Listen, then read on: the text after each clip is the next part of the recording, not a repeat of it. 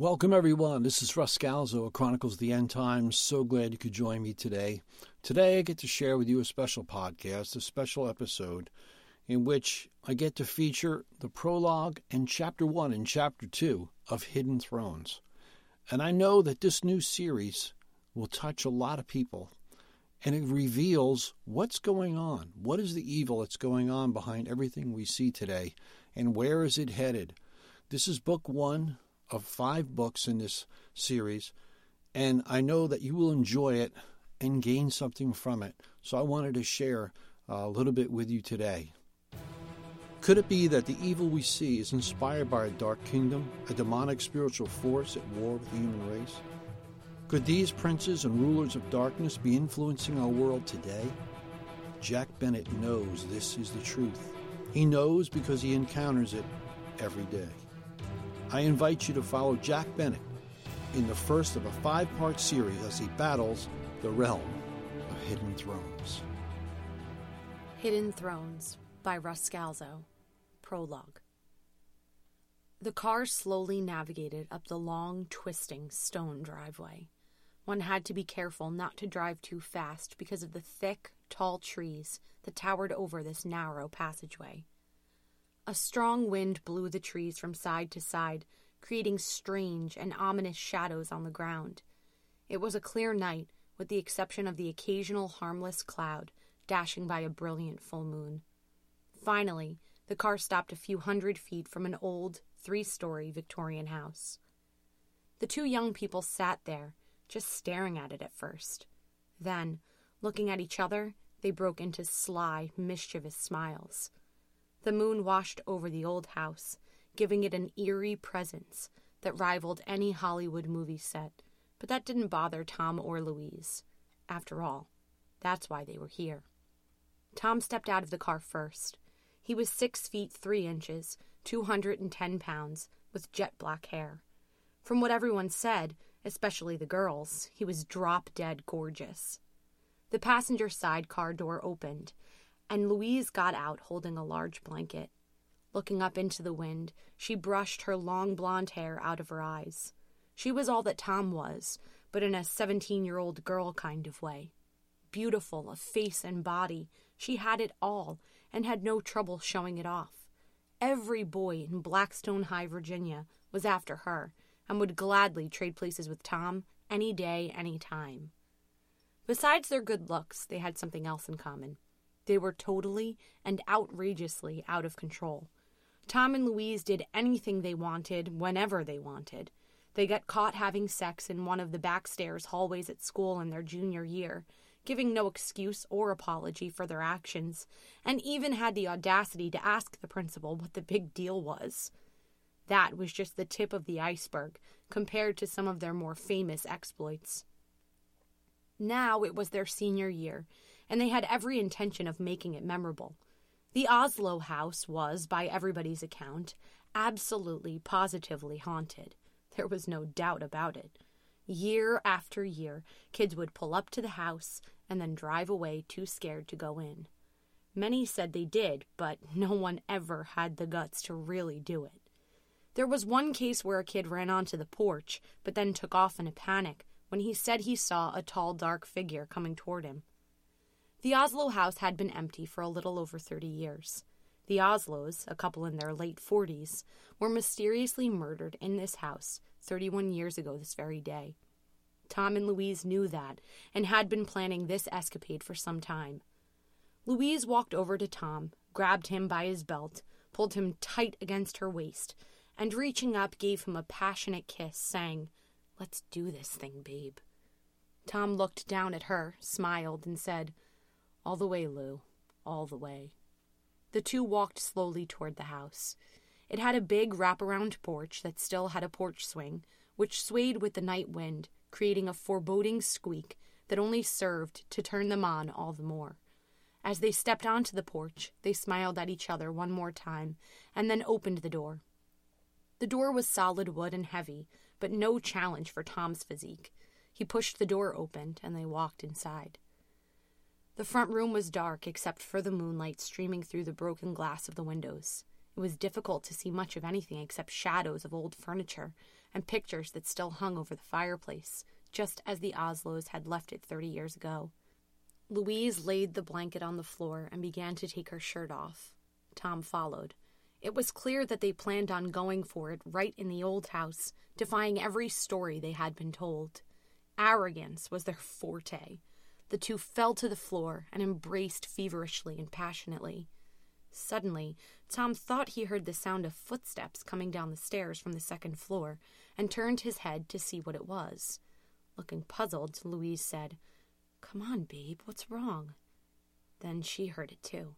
They both jumped to their feet. Tom looked up and saw a tall, dark figure coming down the steps. Louise stepped back and let out a blood-curdling scream. Tom looked for something to use as a weapon, and grabbing the fireplace poker, he stepped in front of Louise as they both began to move slowly backwards toward the door. The figure stopped at the lower landing and spoke. "Well, look who we have here.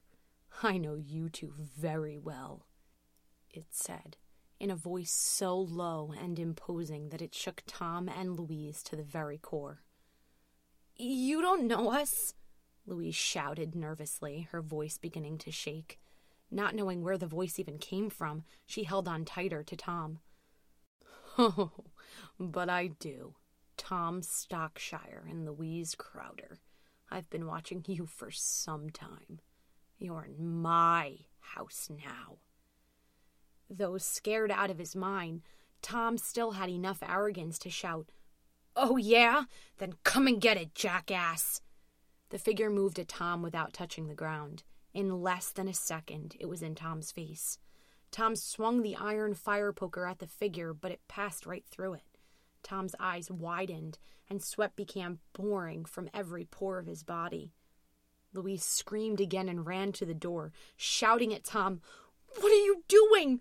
Run!" At that moment, Tom felt himself lifting off the ground, still flailing away at the dark figure to no avail. Stunned, Louise bolted out the door and began to run for the car. The creature let out a roar like a lion and flung Tom headfirst into the brick wall above the fireplace. His body fell lifelessly to the floor. The creature moved to the door, looked out toward Louise, and let out a sound so awful that it even shook the surrounding trees. Louise got to the car, opened the door, and began frantically locking every door by hand. Searching for the keys, she stopped and realized in a moment of shock and despair that Tom had them in his pocket. Reaching for her handbag, she fumbled around until she found her phone and shakily dialed 911. 911, what is your emergency? Louise's voice was shaking as she screamed into her phone, "Please, help! We are being attacked!" "Ma'am, I need you to calm down. Where are you?" "We're at the old Oslo house off of Conway Street. I think it killed my boyfriend." "Ma'am, the police are on their way. What attacked you? Was it an animal?" "I don't know what it was. It wasn't human." "Are you in the house now?" "No, I'm in the car, but I don't have the keys." Louise looked toward the house and screamed into her phone, "Oh my God!" "What is it? Are you still there? Ma'am?" It's coming! Help me, please! Oh my God!" The creature was now standing just outside her car door. It peered through the window, staring at her. Louise was frozen in fear, her eyes locked with the creature's. Its eyes were like deep, dark holes that seemed to have no end. She was completely paralyzed.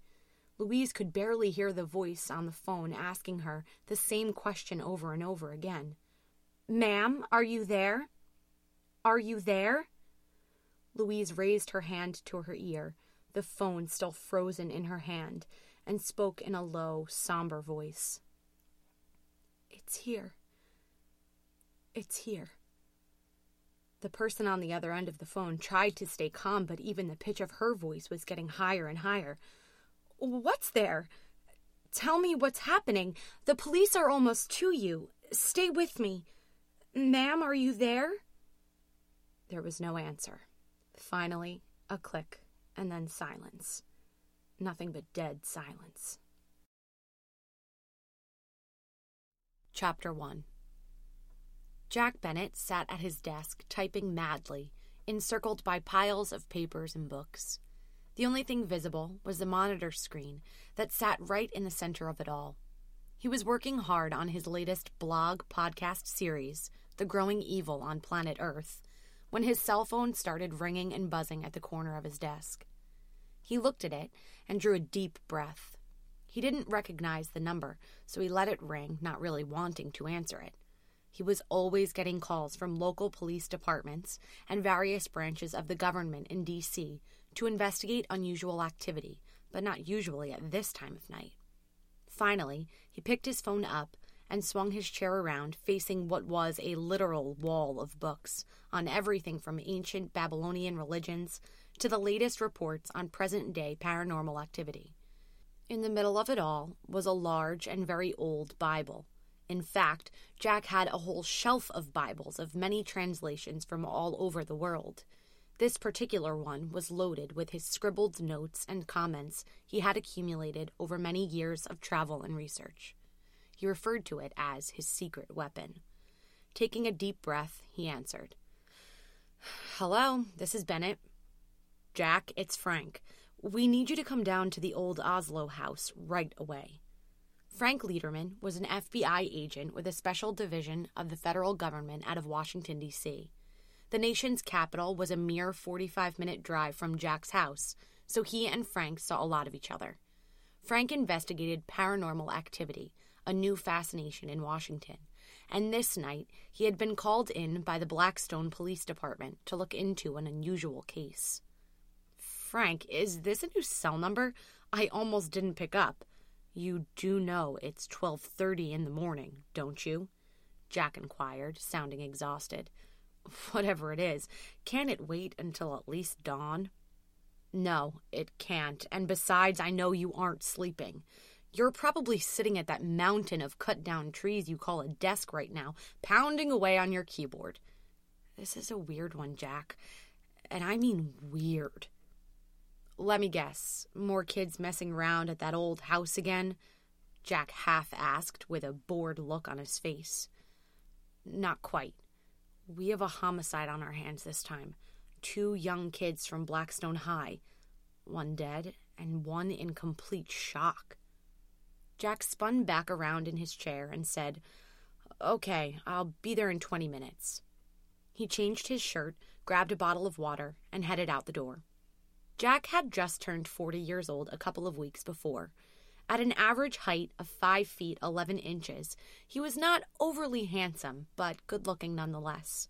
He kept himself in relatively good shape by walking and playing softball when he had the chance. Although Jack had never married and wasn't really much for socializing, he always kept busy with his work. Over the years, there had been a couple of ladies in his life, but there was no one special at present. It was a fairly short drive to the old house. Jack pulled down the long driveway and parked next to one of the 3 police cars that were sitting with their lights flashing. It was a sobering scene as he watched the ambulance silently and slowly pull away. Jack had seen a lot of strange things over the years, but he never got used to seeing the death of anyone so young. Frank walked up to him and urged, "You have to see this." The 2 men made their way onto the porch and then into the house. The main room was now lit up with a couple of floodlights, and there was a forensic team already hard at work collecting evidence.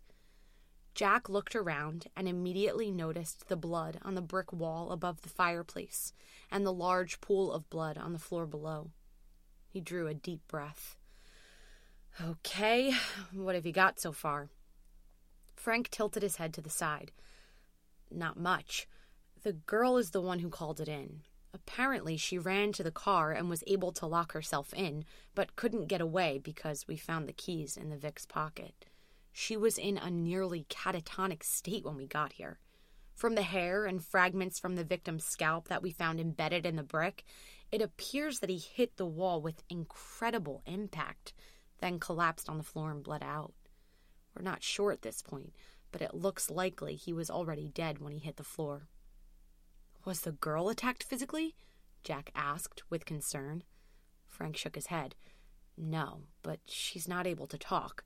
I mean, she's gone like nobody home. We tried to get her to say something, but she just stared out into space and kept saying, 'He's coming. He's coming.'" Jack leaned in and asked, "Who's coming?" "I don't know, Jack. If I knew, I wouldn't have called you." Jack thought. "Have you searched the rest of the house?" "Yeah, nothing." Jack turned, took a good look around, and said, "This ceiling has to be at least 10 feet high." 11 to be exact, Frank remarked, raising his arm and revealing the tape measure in his hand.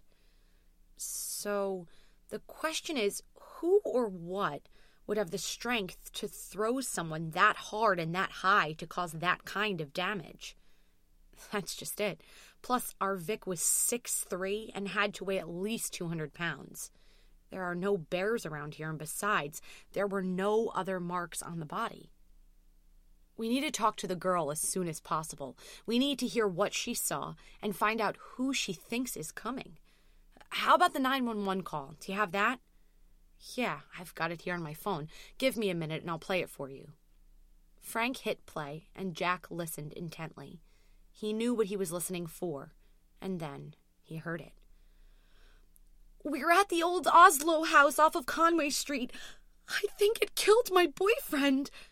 "Ma'am, the police are on their way. What attacked you? Was it an animal?" "I don't know what it was. It wasn't human." Jack turned to Frank and said, "You're right. This is a strange one." Chapter 2. The next morning, Jack headed up to the hospital. He had to try and talk to Louise. He had encountered something similar to this a year ago in upstate New York, and he was certain the girl was right. Whatever attacked her boyfriend wasn't human. He took the elevator to the 3rd floor, and the doors opened right in front of the nurse's station. Approaching the desk, Jack spoke. "My name is Jack Bennett. I'm here to see Louise Crowder." The nurse didn't have to check. Everyone on the floor knew what room Louise was in. The nurse replied, "Her parents are with her right now. I'll ask them if you can see her." Jack nodded, but he knew nothing was going to stop him from talking with the girl. He needed to see her face and look into her eyes. They would tell the story that her words could not. The nurse stuck her head in the door of the room, then stepped out into the hallway and motioned him to come down. Jack walked through the door and was met by Louise's father, Stephen Crowder. Mr. Crowder was the vice president of Hall's Technology Group, a high-tech think tank that made most of its money on government contracts. He reached out and shook Jack's hand as he walked in. The nurse quickly introduced Jack. "Mr. and Mrs. Crowder, this is Jack Bennett." "Hello. No need for introductions. You're Jack Bennett, the consultant I've heard so much about. It's a pleasure to meet you, but I'm afraid Lou isn't going to be able to help you much. She's still pretty shaken up. The doctor says it is going to be a long road back." "I understand," Jack said compassionately. "I just need a minute with her. Is that okay?" Sitting right next to her daughter's bed, Louise's mother glanced at her husband and shook her head no. Stephen walked over to his wife, lovingly put his arm around her, and said, "Let's just give him a minute, honey. We'll stand right outside the door. It will be all right." Mrs. Crowder reluctantly agreed, and the two walked out the door and stood in the hallway. Jack slowly walked over to Louise, who was awake but not very responsive. He reached out, touched her hand, and, in a calming tone, said, "Hi, Louise. My name is Jack. I need to ask you a few questions, okay?" Her eyes widened. She looked straight at him and responded in a low whisper. "He's coming. That's what it said. He's coming." Jack leaned a little closer and asked, "Who is coming, Louise?" Her eyes widened and her voice trembled. "The spirit of Babylon. He's coming." She continued staring at him, not blinking, not moving a muscle.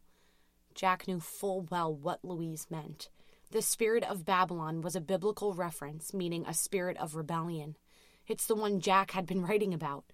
This spirit had a long, ugly history, starting with the rebellion in heaven, when Lucifer gathered a third of the angels in an attempt to overthrow God, but was defeated and banished from heaven eternities ago. Jack knew those ancient scripts by heart. Isaiah chapter 14, verses 12 to 13 reads, "How you have fallen from heaven, O morning star, son of the dawn! You have been cast down to the earth, you who once laid low the nations. You said in your heart, I will ascend above the tops of the clouds. I will make myself like the Most High." And Ezekiel chapter 20, verse 14 says, "You were anointed as a guardian cherub, for so I ordained you. You were on the holy mount of God. You walked among the fiery stones. You were blameless in your ways from the day you were created, till wickedness was found in you." Jack had heard all he needed to hear. He knew what he was up against. No more questions were needed. Jack's heart was breaking to see this young girl so distraught.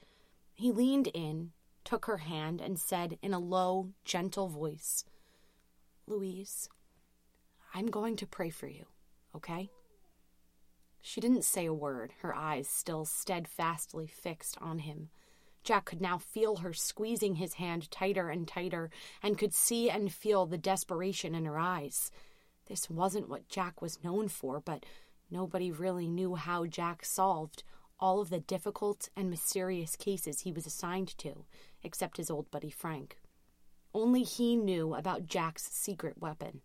If anyone else found out about it, he would be labeled as a religious freak and lose all of the awesome opportunities the government sent his way. Jack looked up towards heaven and simply said, "Father, in the name of Jesus, your Son, I release this child from the bondage of evil and fear." Suddenly, Louise sat up. She looked around the room and then back at Jack. With tears welling up in her eyes, she grabbed onto his arm and cried, "Thank you! Oh my God, thank you!" Jack quickly said, "Thank God, not me." At that, the hospital room door flew open and in came Mr. Crowder with his wife right behind him. Mrs. Crowder ran to Louise. "What happened? Are you all right? I knew we shouldn't have left her alone." "Mom, Dad, I'm all right," Louise said, tears streaming down her face. "I'm not sure what happened. This man prayed for me, and now I feel so much better. It's like a door opened up, and I walked out into the sunlight." Upon hearing this, Mrs. Crowder turned around to say something to the mysterious man who had given her daughter back to her, but he was gone. Jack got out of the elevator on the ground floor and headed for the parking lot. He wasn't into hanging around. After all, he figured God did the work, so how could he take any credit? Besides, he didn't want that kind of thing to get around just yet. He had to keep his secret agent status. He was on a mission, and nothing was going to get in his way. Not the seen or the unseen.